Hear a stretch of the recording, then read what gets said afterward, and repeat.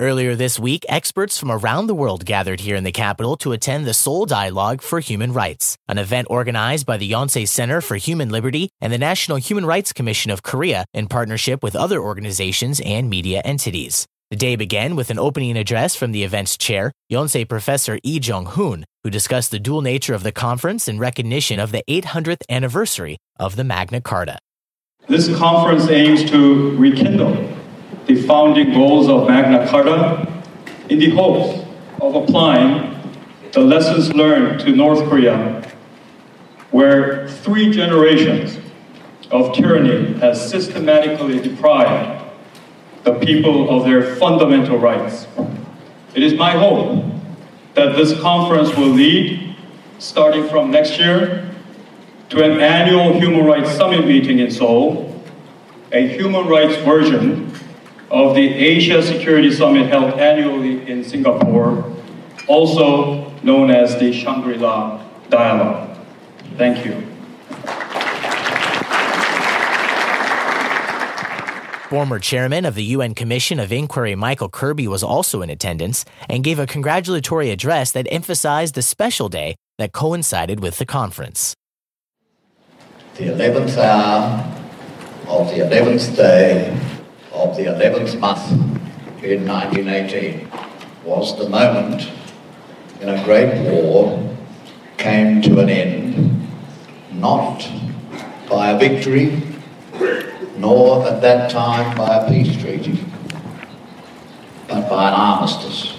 35 years later, on this peninsula in Korea, that is how another dreadful war came to conclusion.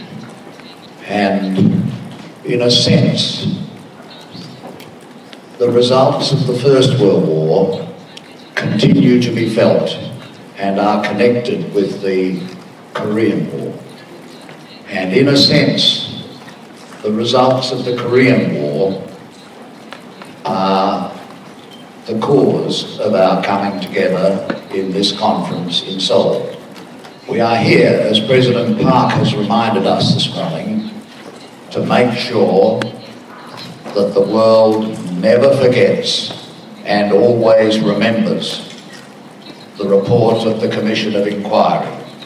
In Remembrance Day, we remember with a poppy from Flanders Fields to remember the suffering of those who fought on both sides in the First World War. We need a Korean flag or a Korean flower to remember the suffering of the Korean people. And I honour my colleagues, the members of the Commission of Inquiry, Marzuki Darusman, who continues to do his tireless work as the Special Rapporteur of the United Nations for Human Rights in DPRK, and Sonia Basoko, who was the 3rd member of the Commission, who is here today.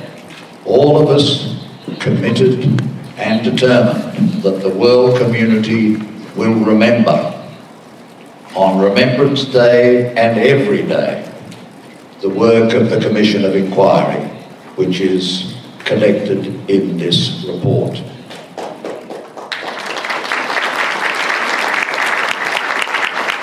The day's first panel discussion featured guests from all over the world, including UK Conservative House of Lords member Baroness Buscombe. I want to start by actually stating something from Magna Carta itself to help set the scene. No free man shall be seized or imprisoned, or stripped of his rights or possessions, or outlawed or exiled, or deprived of his standing in any other way, except by the lawful judgment of his equals, or by the law of the land. It was the first time that limitations were placed upon and forced upon a monarchy in power. It was the first contract between sovereign ruler and the people. But the amazing thing was, this was brought about by a group of people who were actually what has become today members of what became the House of Lords, which I'm a member. They were known as the barons. They were the landowners of England. And so to start with, the Magna Carta was really focused upon only a small group of people. You might say the privileged. But that was the beginning. It was a very small beginning, but incredibly profound. But it took some years and a lot of progress and a lot of struggle in order to reach ordinary people beyond this small group of landowners. But throughout the centuries, it's been an amazing inspiration for laws around the world, from the US Constitution to the UN Declaration of Human Rights, to give power and rights and freedom of expression to ever wider groups of citizens. But after that, the first Magna Carta didn't actually last very long, and I think this is important to know, because the reality is that whatever may happen with regard to, for example, North Korea in the early stages of perhaps finding a way through, the struggle will not be instant. The answer won't be instant. Marzuki Darusman, the United Nations Special Rapporteur on the human rights situation in North Korea, also attended the conference and led one of the panel discussions. Let me start by introducing Mr. Greg Skaratoyu, who is the Executive Director of Human Rights North Korea. Having established that crimes against humanity have been committed, we are now in the stage of an accountability process, and this is where I think Mr. Greg Skaratoyu, in his capacity as representing a research institute, could be immense support. Right? As we all know, there is an ongoing intense crackdown on attempted defections.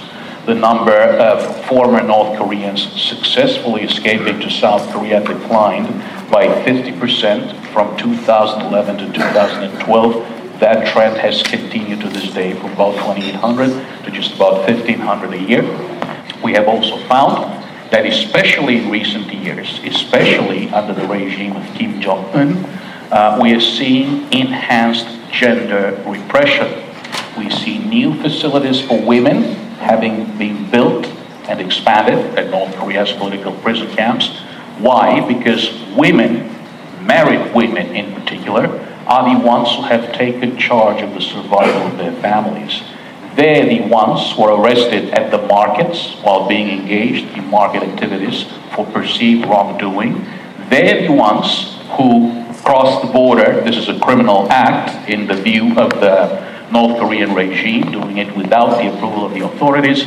They're the ones who get arrested, forcibly repatriated from China, and thus their numbers have increased. And of course, there is a fifth trend, and that is purges.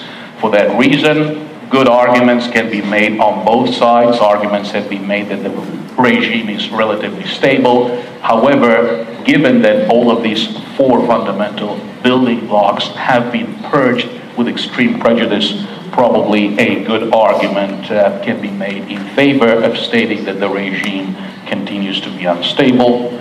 As stated earlier, the factors that continue to maintain the regime in power: relentless indoctrination, surveillance, control, coercion and punishment, and information control.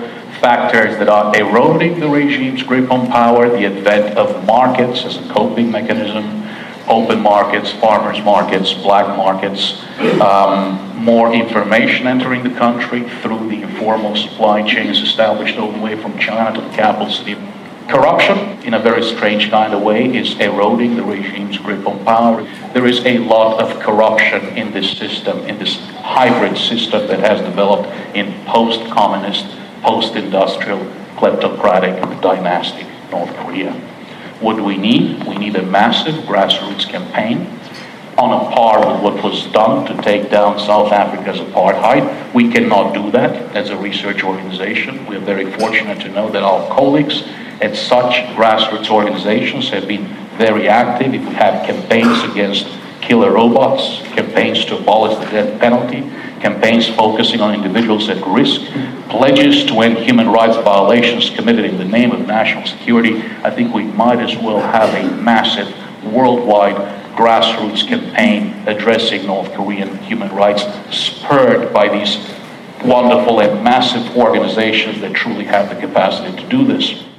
South Korean President Park Geun-hye did not attend the event, but sent a personal message that was read at the conference that said now is the time to make, quote, practical efforts to improve the North's dire human rights situation.